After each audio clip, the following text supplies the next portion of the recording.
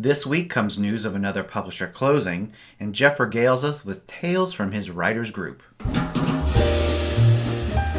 Welcome to the Big Gay Fiction Podcast, the show for readers and writers of gay romance fiction. If you can read it, write it, watch it, or listen to it, these two guys are going to talk about it. Now, here are your hosts, Jeff Adams and Will Knaus. Welcome to episode 21 of Jeff and Will's Big Gay Fiction Podcast. I'm Jeff from JeffAdamsWrites.com. And I'm Will from WillKnaus.com. So, Jeff. Yes, Will. From what I understand, you have finished up some projects this week. Yeah, one project wrapped itself up pretty well. I had a short story that I worked on during one of my LA trips back, I think it was January's. And I shelved it because I had some work to do on Codename Winger to actually get it, ready for beta.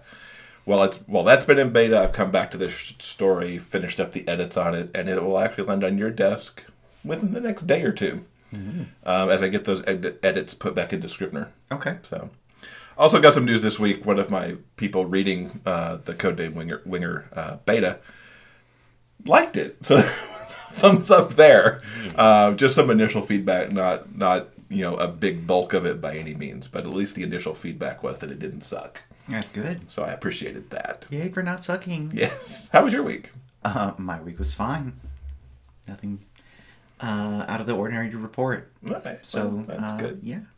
So I did finish a book this week, too. I finally finished Stolen Suitor by Eli Easton, which is either 3 or 4 in the Dreamspun series. I forget. I mentioned last week that I really liked the book, where I was as I was approaching the last quarter of it. I totally fell in love with it. I love the fact that you've got a primary plot with Jeremy and Chris figuring everything out and having the primary romance, but then there's this other romance with Jeremy's brother and this rancher widow that takes place too, that you get to watch on the side, and it's really nice. I loved it.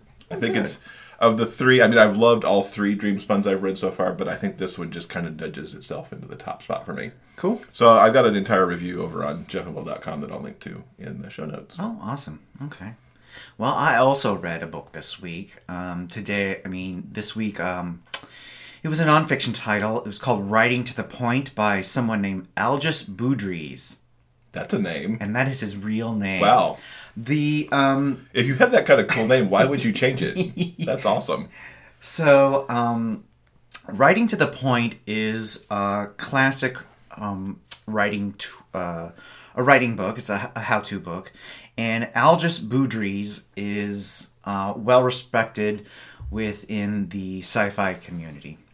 He's one of those old school guys, and Writing to the Point was his take on writing fiction and his how-to tome. It was released sometime in the mid-'80s, and AB, as his friends called him, used the techniques in that book to teach classes and workshops and seminars throughout the years. The reason I was interested in this particular book is that Dean Wesley Smith and Christine Catherine Rush were friends with A.B., and the storytelling techniques that they teach have their genesis in what Algis Budrys teaches. So I wanted to go back essentially to this original source and see what he had to say about some of the techniques that Dean and Chris support and espouse. The book has been slightly updated. They mention in the beginning of the book that there are some, since it was, released in the 80s, there were some anachronisms. So they changed, typewriter to laptop and things like that. But mainly the bulk of the information of the book is the same. And most of it is still applicable, including the stuff he has to say about story and structure. By the way, the 7-point story structure that Dean Wesley Smith teaches in his Ideas to Story workshop and writing and selling short stories workshop both of those workshops sort of build on what AB teaches, and that information was still solid and valid. There was some other stuff that just kind of left me scratching my head. There's a short chapter in this book about agents that is so out of date and so wrong and frankly toxic. I don't understand how they could have, in good conscience, still included it without some sort of asterisk like next to it. Like in baseball when someone, they find out someone's been doping, so they put an asterisk next to their name in the Hall of Fame or whatever. I really feel that, they should put an asterisk next to this entire chapter, because what was once acceptable and appropriate, and really the only way to do things, the old way, back in the day, is you had to go through agents and the Big Five, and that none of that advice is appropriate anymore. And like I said, it's toxic. So the book, in summary, I guess I think the book was fine. I actually believe that what Dean and Chris teach in their workshops is better. I think they extrapolate the information better and present it in a I think they expand on that information in a much better way than the original source material. So while I'm glad that I experienced the original source material, I don't necessarily recommend it. I prefer Dean and Chris's teachings on this particular subject. Okay, that's fair. So there you go. To kind of completely switch topics, we've talked about the books now. We'll move on to the TV a little bit. Mm-hmm. Can I just say that I am totally going through a withdrawal of Hallmark movies? I mean, if you look at how they programmed for us across the month, with Halloween started the push towards Thanksgiving, which led towards getting into Christmas, which led into Winterfest, which went into Valentine's Day, and we were getting an original romantic movie / holiday movie at least every Saturday, and sometimes Saturday and Sunday, especially around Christmas and leading into Valentine's Day. Since Valentine's Day, there's been nothing. Not one new original movie. I don't care about these series, at least not at this point. Wind Calls the Heart may be great for some people. I'm not there. I'm interested in the one that Jesse Metcalfe is in July, because it's Jesse Metcalfe, and who doesn't want to look at him? Yeah. But, oh my God, I'm missing the Hallmark movies. I'm sorry. It makes me sad. Jeff has a sad. I have a sad. But what we did watch recently was the 6-episode event of The X-Files. Mm-hmm. I admit, I watched The X-Files back in the day. I did not carry on very much after Gillian and David left. And, Robert Patrick and Annabelle Gish, I believe, came in. I did watch the first theatrical film, but did not see the second. Mm-hmm. Although I wouldn't mind seeing the second. I was excited about The X-Files. I felt like we were getting something cool with that. I felt like we were getting a 6... Oh, and I should mention, before we get too far into this, we're going to try and be spoiler-free here, but if you want to hear nothing about The X-Files, you might want to jump forward. Just saying. Fair warning. I felt like we were going to get a 6-episode closed story. Mm-hmm. And boy, that didn't happen. Mm-mm. Big-ass cliffhanger there at the end. Mm-hmm. With now Fox saying they'd love more X-Files and maybe a movie too. Oh, yay. But I don't feel like they gave me what I thought I was getting based on the advertising leading up to it. Mm-hmm. If I'd read the blurb for that book, I don't think I got the book I paid for. And it's odd because I liked the 4 episodes that were bookended by what seemed to be the bigger story. Individually, they reminded me a lot of classic X-Files episodes and what they did there, but as a package, I was bummed. Mm-hmm. And I don't know that I'll come back if there's more. Yeah. I agree with you. We talked about this earlier. I don't feel like I was given what we were promised. It's all about audience expectation. Mm-hmm. Now, this doesn't mean that this wasn't a quality show and that I didn't enjoy aspects of the show. I think the show was still very well written and very well produced in the vein of the original series. I love Gillian Anderson and David Duchovny. Mm-hmm. It was wonderful to see them back on screen with these same characters. I thought both of them were really terrific. Yeah. In fact, it's one of the... Sorry to interrupt, but it's one of the things that makes me less annoyed about spending 6 hours with something I didn't get what I expected. Yeah. They pulled it off so that I'm not a totally annoyed fan. Yeah. So yeah, I think the biggest problem is that this wasn't a 6 episode for the most part. It wasn't a 6 episode story arc. Mm-hmm. It was 6 essentially individual episodes.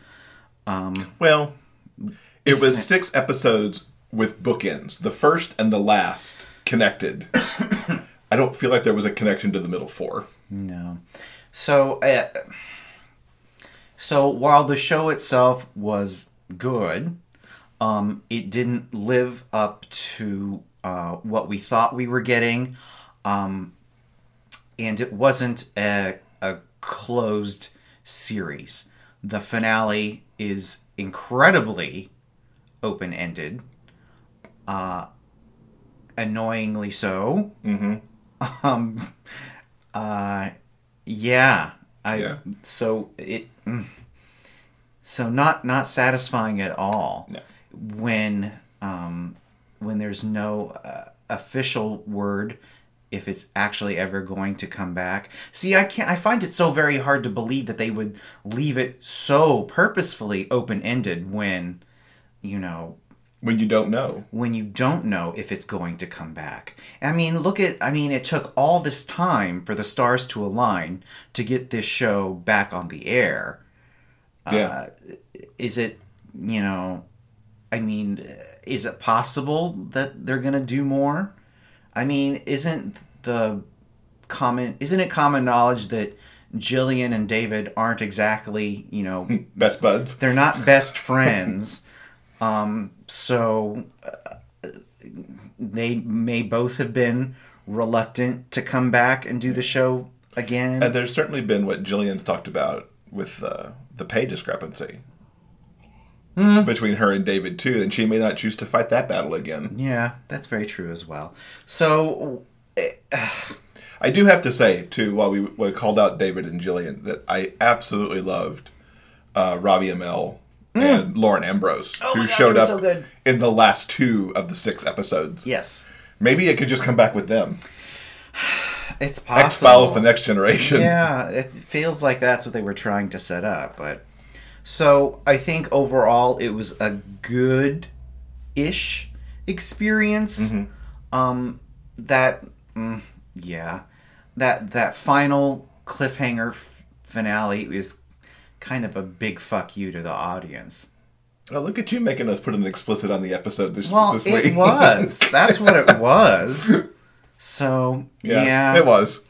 As I read more than one comment, and I can't speak from personal experience because we did not finish Lost, but a lot of people kind of categorized it as like how Damon and JJ kind of stuck it to the Lost fans at the end too. Oh, God, Lost. What a clusterfuck, I swear. Oh, there's a double explosion for us this week. Well, it was. We all know it. Anyway. So the Gay Romance World lost a publisher this week. Yes, they did. As on this past, I believe it was Friday, that Sam Hain announced that they were going to shut their doors. Yes. They did not put an end date on it, and they seem to be going out with a lot of grace, at least in the initial announcement, the way it sounds like they're headed out. But it's a blow to the industry, although maybe not a gigantic one, as we were kind of talking about it yesterday. Yeah. Unlike Amber Allure, who announced in January that they were closing, Amber Allure had a very specific end date. They're going to be shutting down at the end of March. Samhain has essentially, it seems it's very open-ended. The letter that they released to all their authors seemed that, saying it was really a graceful way of saying, thanks for the memories. It's like we're essentially winding down now with no actual closing date mentioned. So it could be several months. It could be the end of 2016. We don't really know from a business standpoint what their plans with that are specifically. But I think this also goes back to some of the tough times the small publishing industry has been having. Something that we touched on when we spoke to J.M. Snyder a couple of episodes ago. Sam, did I just call them Samhain? Did I for some reason, whenever I say their name, I always want to put an H in there, like Shammy or something like that. Samhain. That's Samhain. Okay, so yeah. So now 10 years ago when they first opened, they had a very solid business model that worked for them for quite a while, and they were very, very successful. But I think maybe that this is all supposition on my part, of course. They became locked into that specific business model and weren't able to pivot or change with the times, not only because of what Amazon has brought to the book-selling party, but the expectations of readers and their new reading and buying habits. Those have definitely changed over the last 10 years. So I don't think we should raise our pitchforks and torches against Amazon. I don't think that's the main culprit. I think, once again, this is pure supposition on my part. It's that they seem to have found a business model that worked for them, and they stuck with that when they should have tried to have been more flexible. Yeah. And to be fair, it may have snuck up on them. I mean, we know from talking to JM that a good part of her business is trying to read the tea leaves of the future. Yeah, and it's not always easy. It's a very strange and fast-moving time, and it's hard for everybody. And really, when Amazon... This is the one thing I would say against Amazon, is that they're not good at necessarily telling people how to dodge and pivot with them. But that's not their responsibility. They just go off and do it. Well, I think it's difficult when you've got a zillion self-publishers and small businesses out there doing their thing. And I'm not saying a little more on their part would help. They don't have to do it for sure, but they could be potentially better partners.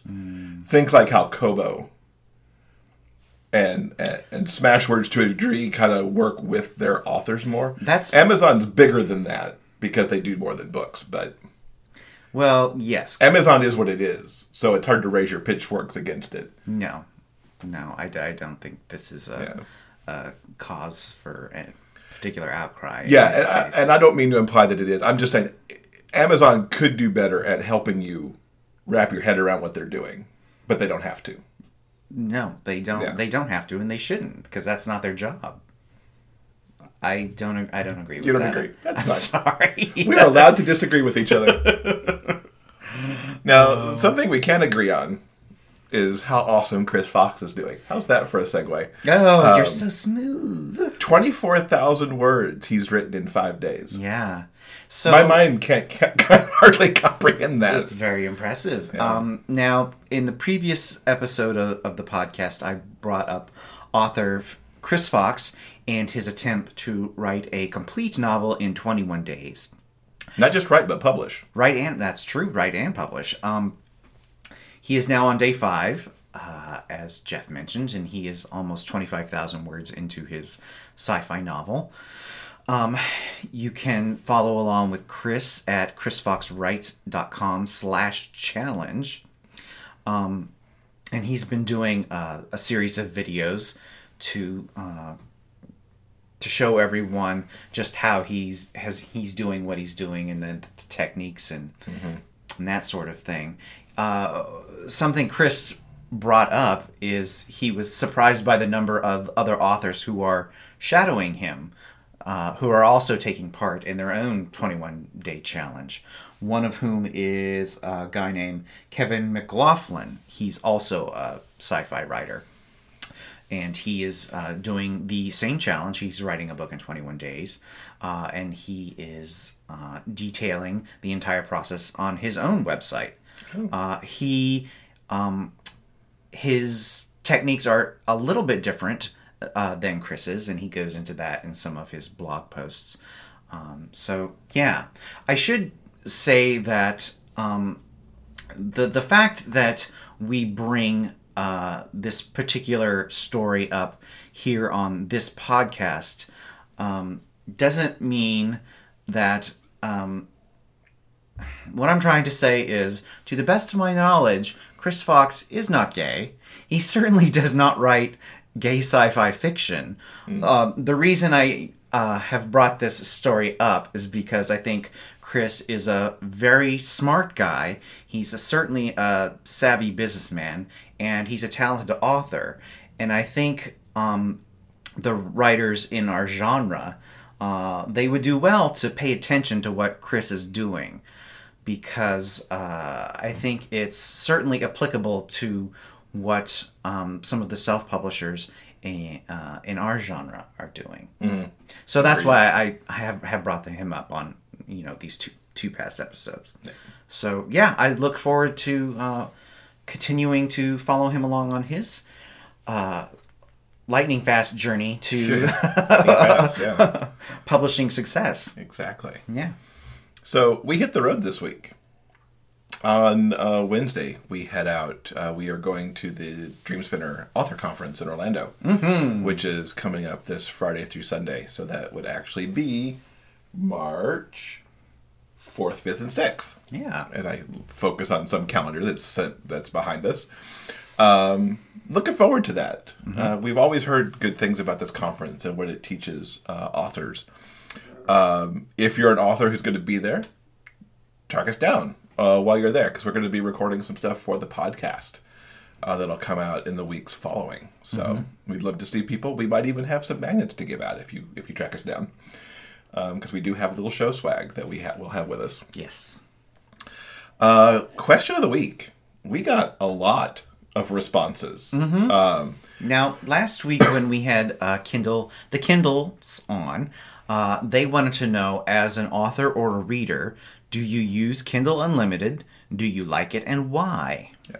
And we did get a ton of answers. Yeah. We tend, for those of you who don't follow the MM Romance group on Facebook, which is tied to the MM Romance group on Goodreads, we tend to post the questions of the week there to widen the bulk of what we hear, because the folks in that group have great opinions and great feedback. Yeah. And boy, did they speak up this week with some 40 responses to the question.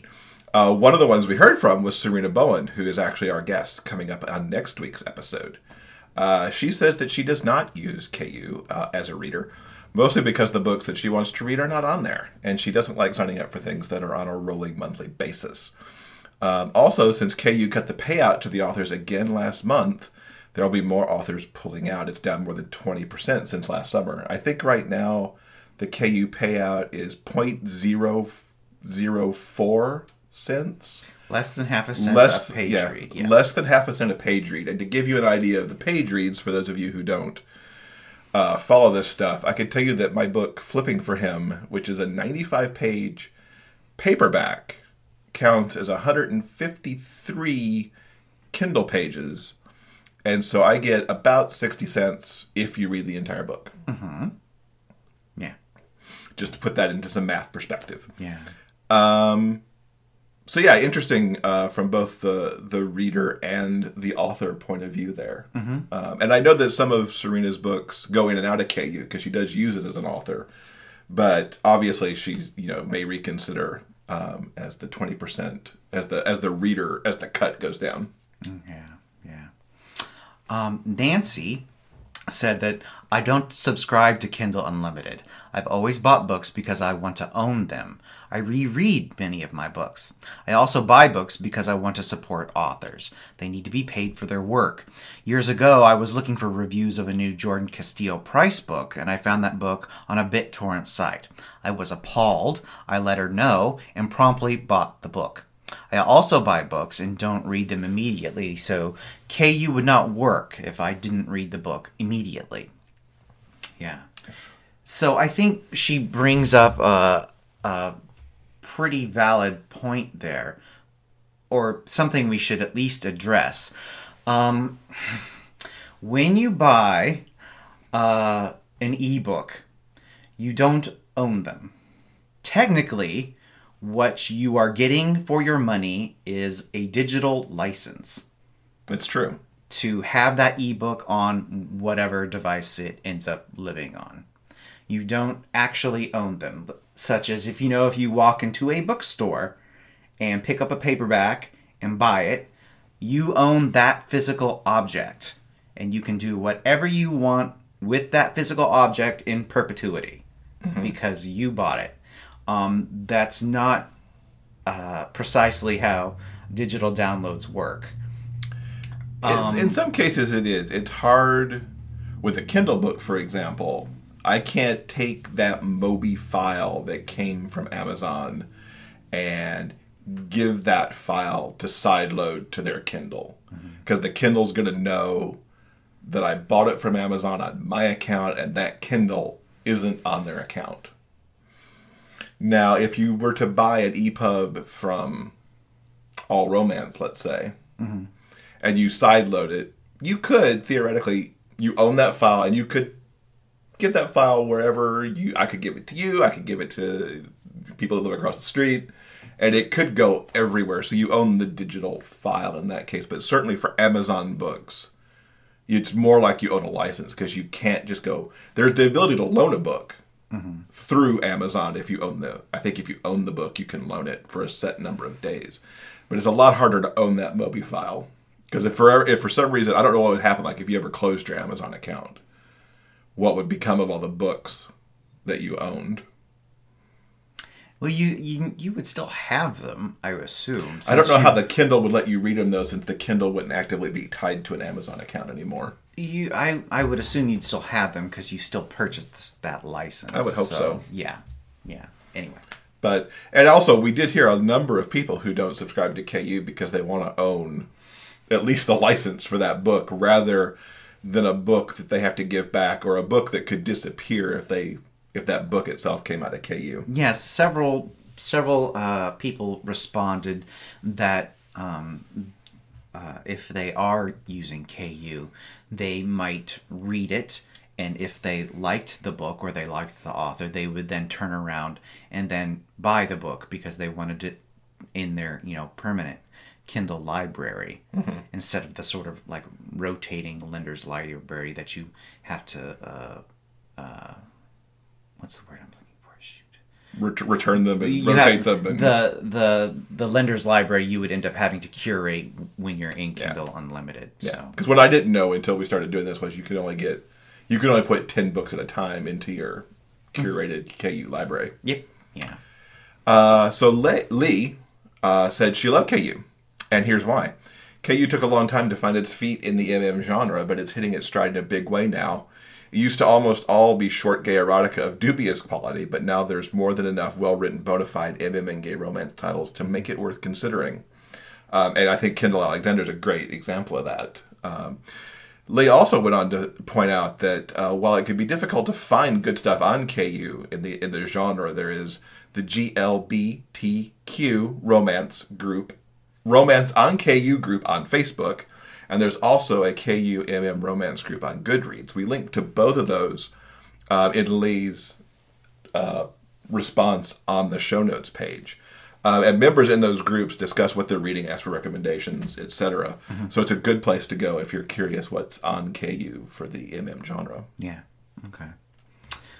AJ said, do you know who this is? They mentioned they're an author. They are an author. Do you know who this is? I can't think of his name right now. Okay. But AJ's been great. He's sent you movie recommendations on the podcast Facebook page. Oh, that's awesome. And also gave us a review on iTunes. Thank you, AJ. You're super awesome. Thank you, AJ. Okay, AJ had this to say. As an author, I don't have my books in KU, and I don't plan to anytime soon.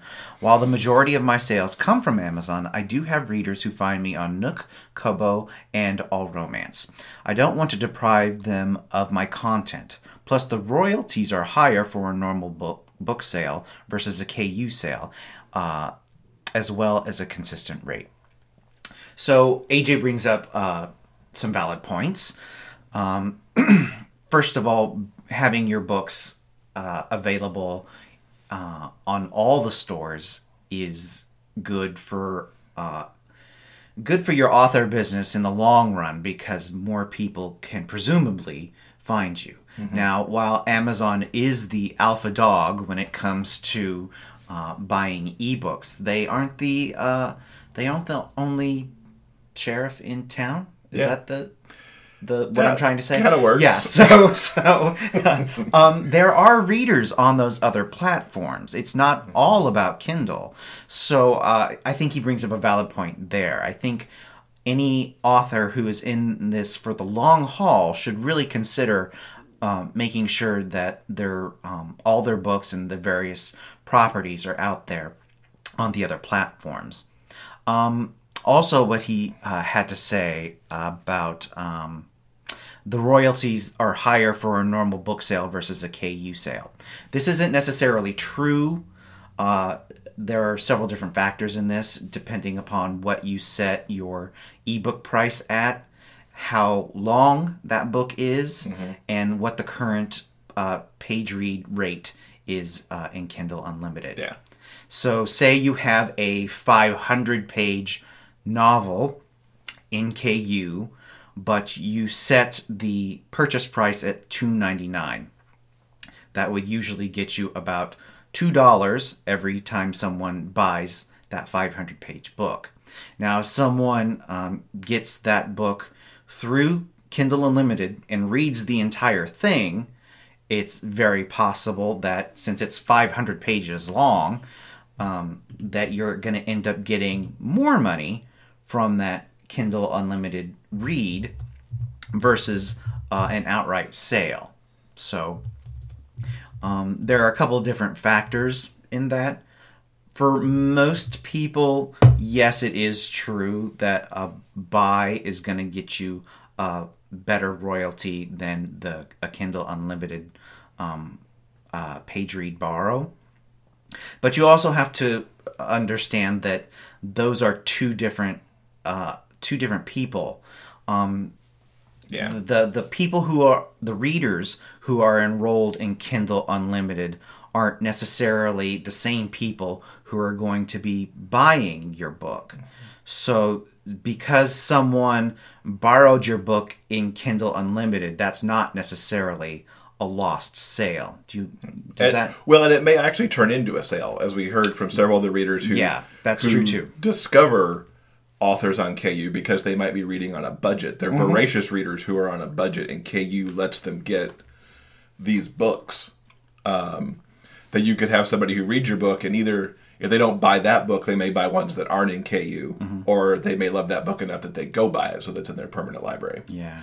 Kindle Unlimited, I think, and we hear this on some of the other podcasts that we listen to as well, is a tactic to use. Yes. For a limited time, or for us, as we talked about when we talked about flipping for you in a couple episodes ago, I'm in KU right now seeing what it's like. Mm-hmm. checking it out. It's an experiment and an attempt to find other readers that you might not otherwise. Yeah. Yeah. So, yeah. Rachel is a reader and uses it. There are several authors I definitely follow that always post their books to KU, but I'll definitely go a couple weeks without getting anything. I figure if I get at least 3 to 5 books a month, that pays for it right there, and I usually get more than that. If I like a book enough to keep it, then I'll go buy it. Mm-hmm. So there's one of those right there. Christina mentioned that my 2015 reading goal was to try a new genre. So I signed up for KU so I could take literary risks without hurting my budget.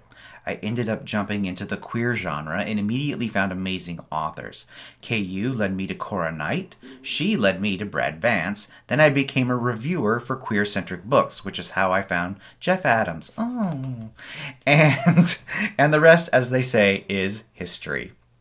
So there you have it. KU is also a good way to experiment and kind of broaden your reading horizons, as they say, without trying, without a huge financial hit. Yeah, absolutely. Yeah. And apparently, another thing we found out through some of these is that if you keep an eye on KU, there are occasionally sign-up sales where the price will drop to bring people in. Yeah. You can see all of the responses we got to this question, along with links where appropriate within those responses on the show notes page for this episode. Yeah. So thank you, everyone who answered. It was a really lively and interesting discussion. I certainly learned some things, and it was a lot of food for thought. Yeah, that it was. So we appreciate it. So at the top of the show, you mentioned that you had completed some projects, but recently, or at least in the last couple of months, a writer's group has become part of your process. Do you want to talk about that? Sure. Okay. So a group came together who were listening to Matt Morris and Nancy Elliott's Author Strong podcast. Mm-hmm. They'd done an episode sometime in the past where they were talking about writers groups and the uses of the writers groups and pros and cons of writers groups. Yeah. And as a result, one of the podcast listeners put out a message on the podcast Facebook page saying, "Hey, that was a good episode. Does anybody in this Facebook group want to start a writers group online?" Mm-hmm. And I was like, sure. Because it sounded like, from what I heard in the episode, it sounded like an interesting idea. What month was this, by the way? Oh, goodness. See, I knew you were going to ask me that, and I didn't go back. Was it the holidays around 2015, maybe? And sort that out. See, while we're on the air right now, I'll just hop to Facebook and see if I can figure out when the genesis of that group was. Well, you could just lie and make something up. I know, but, let's just go for reality since we're sitting in front of the computer. Anyway, and our name kind of spun off from even part of the podcast. So we're called the Writers of All the Things. Mm-hmm. And we started around October-ish, it looks like, based on our mission statement that's sitting here. Okay. And it started out as 10 of us who got together. There is kind of a core group of 4 who always makes it. Yeah. Which is myself, Brian, Aaron, and Chris. And we've recently added a friend of mine, Elvis, joined our group as well because we had an opening. And he has joined in. It's an interesting group. I wasn't sure what to expect initially because, especially as we all formed together, we were looking at what everybody writes. I am the outlier here doing gay romance and gay fiction. Mm-hmm. Almost everybody else in the group is doing sci-fi to one degree or another, some fantasy sci-fi sort of work. Mm-hmm. Elvis kind of splits the difference, and one of the reasons I thought he'd be good to bring into this group is because he's got a definite sci-fi angle that he pursues, but he's also working on some MM stories as well, and self-published one last year. And it's been a fascinating place to be. So in general... Now you guys, you meet online. Yeah, we Google Hangout every other week. Okay. We do it 2:00 Pacific time, because we do span time zones. Brian and I and Elvis are in California. Aaron's in Michigan. Okay. And then Chris is in Scotland. Hey. And we've got a couple other members who show up periodically. I think one's in Texas. Okay. One actually knows Matt and Nancy and gets to go to like Author Strong events in that area. That's cool. And the other, I can't remember where Patches is at. I want to say Florida, but that could be wrong. So we've found the time, that kind of works across these various time zones that we play in. We get together every 2 weeks on a Saturday afternoon. We go over our goals. Like we have goals that we write down that are documented in this Google Doc. Okay. So we know what we're expected to do in our writing for those coming couple weeks. And then most of the time we go through stories that people submit. Stories or segments of stories. There have been some short stories that we've looked at. There have been entire chapters that we've looked at from people. The group right now is being really great, and they're actually beta reading Codename Winger for me. Okay. The group had previously seen the prologue, chapter 1, and the first chapter that has kind of an action sequence in it. Because it's the action that I've never tried to write before. Right. And so I wanted more feedback than I would maybe normally get on a chapter. But they were kind enough to decide that they would read the entire book for me. So that's, a 60,000 word commitment. Yeah. That they're getting a full 2 weeks to do. Because sometimes these stories slip in. When we meet on Saturdays, it's great if we have all of our stories maybe by Thursday to read. Does everyone present something to the group every single week or every other week? Or is there a rotating... It rotates. Okay. It's like, who's got stuff ready? Who's got stuff that's available? So it's casual. To present. People who... Like, especially for me, because I've been putting in a lot lately for Winger. But if I knew somebody had something and they hadn't presented in a while, I would hold back one of mine. Okay. But there were slots open, so I kept, and the group had the choice, if we wanted to, if they had decided they didn't want to take on 60K in 2 weeks, I would have been, that's cool. Mm-hmm. Here's another chapter that I'm really curious about. As a separate side item. And we broke our mold a little bit during NaNoWriMo, that our two groups that met in November turned into virtual writing sprints. So we got together, we did our little, update on goals and stuff. Mm-hmm. And then we would do 3 20-minute sprints. Okay. And at the end of the sprint, so like the Google Hangout moves to the side and we go on mute, and when it's time to come back, our timekeeper, turns on his mic and says, "Okay, time." Okay. And then the goal from that was to read either the very last sentence that we wrote or the strangest sentence that we wrote in that 20 minutes. And it was fun because the group there's a huge... I say huge, but it's interesting to see how fast people write. Mm-hmm. Me and one other guy were pretty much always in like that 6 to 650 range. One of them, I think it was Chris, who was often hitting 800 in his 20s. Mm-hmm. And in a 20-minute sprint for me, 800 is like, wow, did I just really bolt through that sprint? Because I'm usually in that 650 range. So it was fun to see how that kind of stuff worked. So I've enjoyed what it's done for my writing, and I've enjoyed like being able to read other people's stuff. Mm-hmm. It's proved to me that I still like reading sci-fi too, which I haven't done much lately at all. Cool. Now, the different members in the group, are any of them pros, or are they all like you who have day jobs?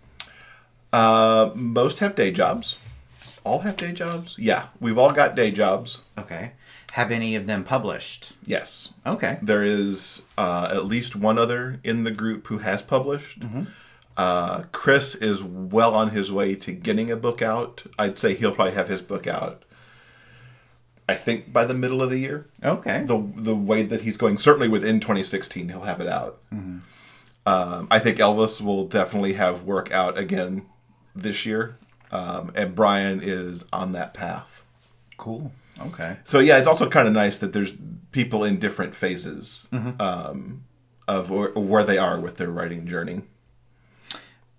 When you present work, is it what is the critique process like for your group?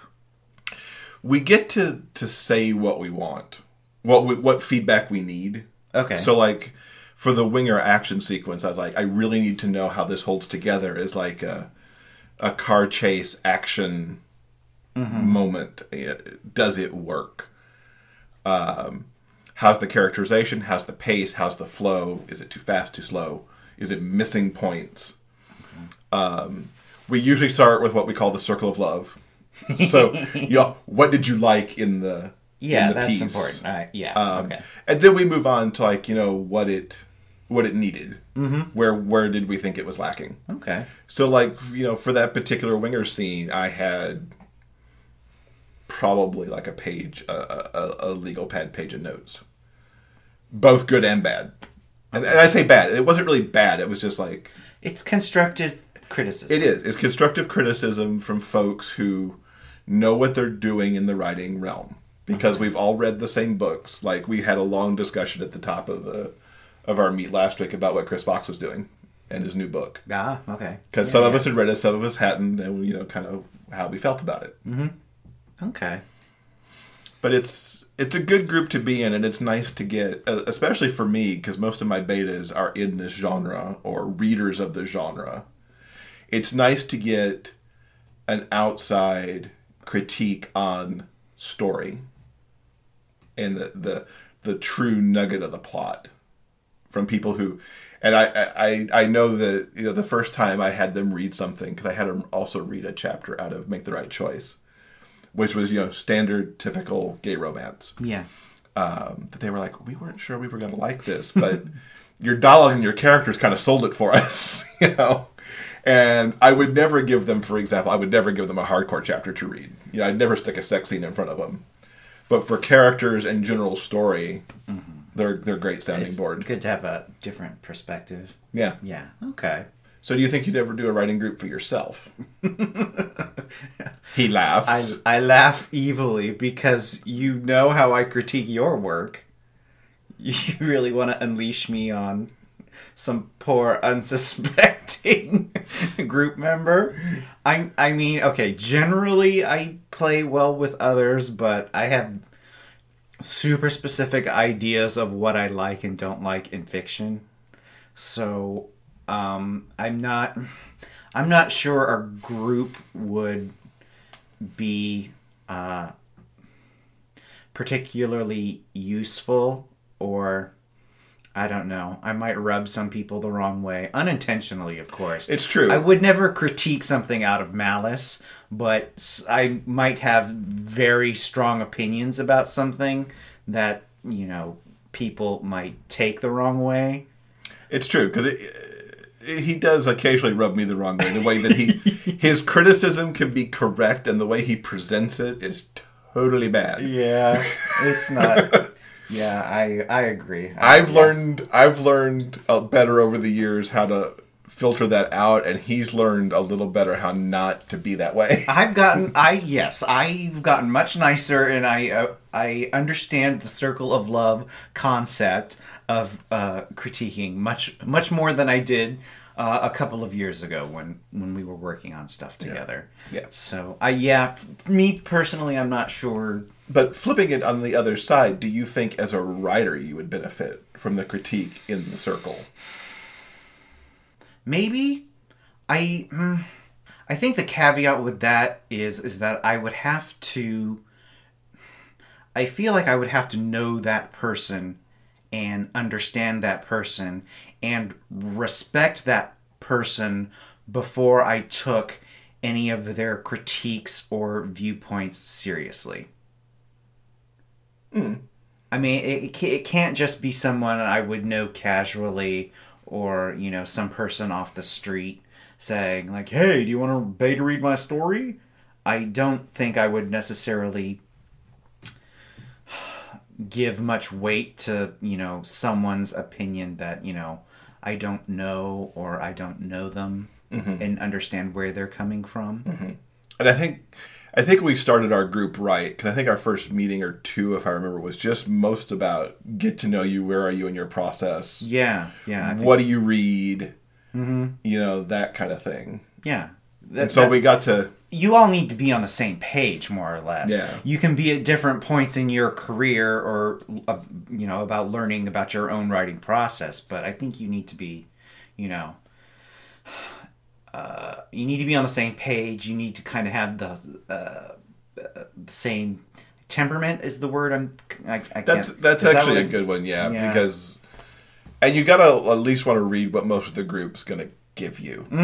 Because, I had to make a choice early on, like, do I want to be in a group that's mostly sci-fi writers? Right. And it's turned out to be really good. Because I've enjoyed reading what they have. I can't wait to read some of the books that are coming from these folks. Yeah. Okay. Chris, I'm talking to you because I know yours is coming. Cool. Okay. It's been a good time. And hopefully they've, gotten a little glimpse of a genre that they don't play around in, much at all. Right, yeah. So, and they're good guys. I've actually been one of my trips to LA, because Brian lives in Pasadena, we got together for dinner. And so I've actually, sat across a table from one of them. Cool. And of course Elvis is a friend, so. Yes. We see him all the time anyway. Definitely, yeah. So, yeah. So, moving on from that, let's go to the question of the week, which has nothing to do with writers' groups, and it probably should have. Well, what are you going to do? Well, we planned ahead because we recorded Serena a while ago, and she had to ask a question, and, she had to answer a question. So what is the question of the week? So the question this week is, as a reader, what's your favorite point of view and why? And I know you have distinct point of view ideas. Yes, I do. That drive you crazy sometimes. Yeah. Personally, I prefer third person. I prefer reading stories in third person. Mainly because many, many years ago, I took a workshop from Gotham Writers Workshop in New York City. And we all had to submit pieces of fiction and critique them. And I read so much bad, really bad first-person fiction during that class. It literally turned me off from that point of view forever. So, first person is not my favorite. That doesn't mean that I can't enjoy it when it's done well. And let's just say that the 90% of the stuff he reads from me is, in fact, first person. Yes, it is. You do it well. Thank you. For the most part. I do critique you and give you some changes every once in a while. Yes, and those are good. But, there are certain things like, recently, of course, I just read Jordan Naser's books. Those are both in the first person. I love those to death. Off the top of my head, the Hunger Game books are, of course, in first person, and I love those as well. So it's not that I can't enjoy them. It's just as a general rule, I don't enjoy first person, and I prefer a more traditional third person narrative. How about you? I know that you love writing in first person. I do love writing in first person. I like reading in first person. I think I'm a lot less keyed into point of view when I read. Unless I'm reading specifically from a craft eye. If I'm just reading, unless the point of view screws me up somehow, I'm probably not paying attention to it. Like you, and specifically with Jordan's books. Yeah. You asked me while you were reading them about a point of view shift that he had. Because we wanted to ask him about it in his interview. And I missed it completely that it shifted because I wasn't keyed into it. It wasn't a shift. I asked if Jordan purposefully chose to write in first person present tense. Because that's a pretty unique way of presenting a narrative. But he'd shifted in the second book. Sorry, that's why it was the shift. Because you asked about that, and I'm like, are you sure? Yeah. Because I was in the second book, and I was pretty sure that it was first person past. And he'd shifted it, but my brain didn't click on it. Yeah. And like Serena Bowen... You were just reading for story. Serena and Elle did him and us in first person present. And she'll actually talk a little bit about that next week because she never envisioned herself writing in that tense. Yeah. But as long as it's done well and it doesn't pull me out of the story because of the way it's handled, point of view doesn't really matter to me. I mean, like, one of my favorite books ever is Bright Lights, Big City from Jay McInerney, and it's in second person. It drives you insane. We this and we that, and you this and you that. Like Choose Your Own Adventure. That's the classic second person narrative. And it's all very much, you do this, you do that. You're walking over here, you're meeting Tad at this place. Yeah. Yeah. It was thrilling to read that kind of thing. I wrote one story like that in college. And it was... The class didn't hate it, but it was like, that was interesting, let's not do that again. And it was that way for me too as a writer, because that's a lot of work to build that hard. world. Yeah, that's hard. Yeah, I agree. So what do you guys think? What's your point of view choice? Do you want the second person past? Do you want first person present? Do you want third person? What's it about for you? Yeah. You can leave us your answers on the show notes page for this episode at biggayfictionpodcast.com. And remember, you can always suggest a question if there's something you'd like our listeners to answer. Yeah. We're getting really good at getting answers. I loved seeing 40 answers this week. Mm-hmm. So the question was pretty awesome. Yeah. So as we've alluded to a couple of times in this episode, Sarita Bowen's with us next week. Mm-hmm. Our USA Today. I think it's the first time we get to say USA Today bestselling author. So exciting. It's kind of exciting. We're fancy. Sarita and Elle Kennedy are coming out next week with their sequel to the book Him, and it's called Us. And Sarita's here to talk about that, her writing process, and a whole lot of other fun stuff.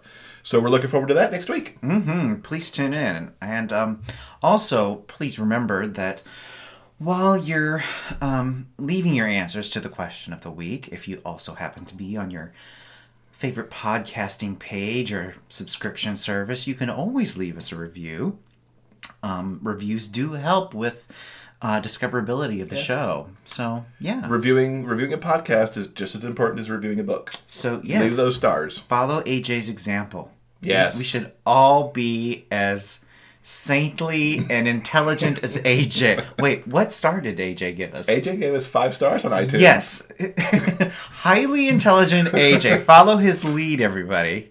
So thank you, AJ. And if anyone has a chance, please leave us a review. Yeah, in all seriousness, if you could leave us a review, that would be awesome. Mm-hmm. So we hope everybody has a good week, and we will see you back here next week. Okay. Bye. Thank you for listening to Jeff and Will's Big Gay Fiction Podcast. For detailed show notes, go to biggayfictionpodcast.com.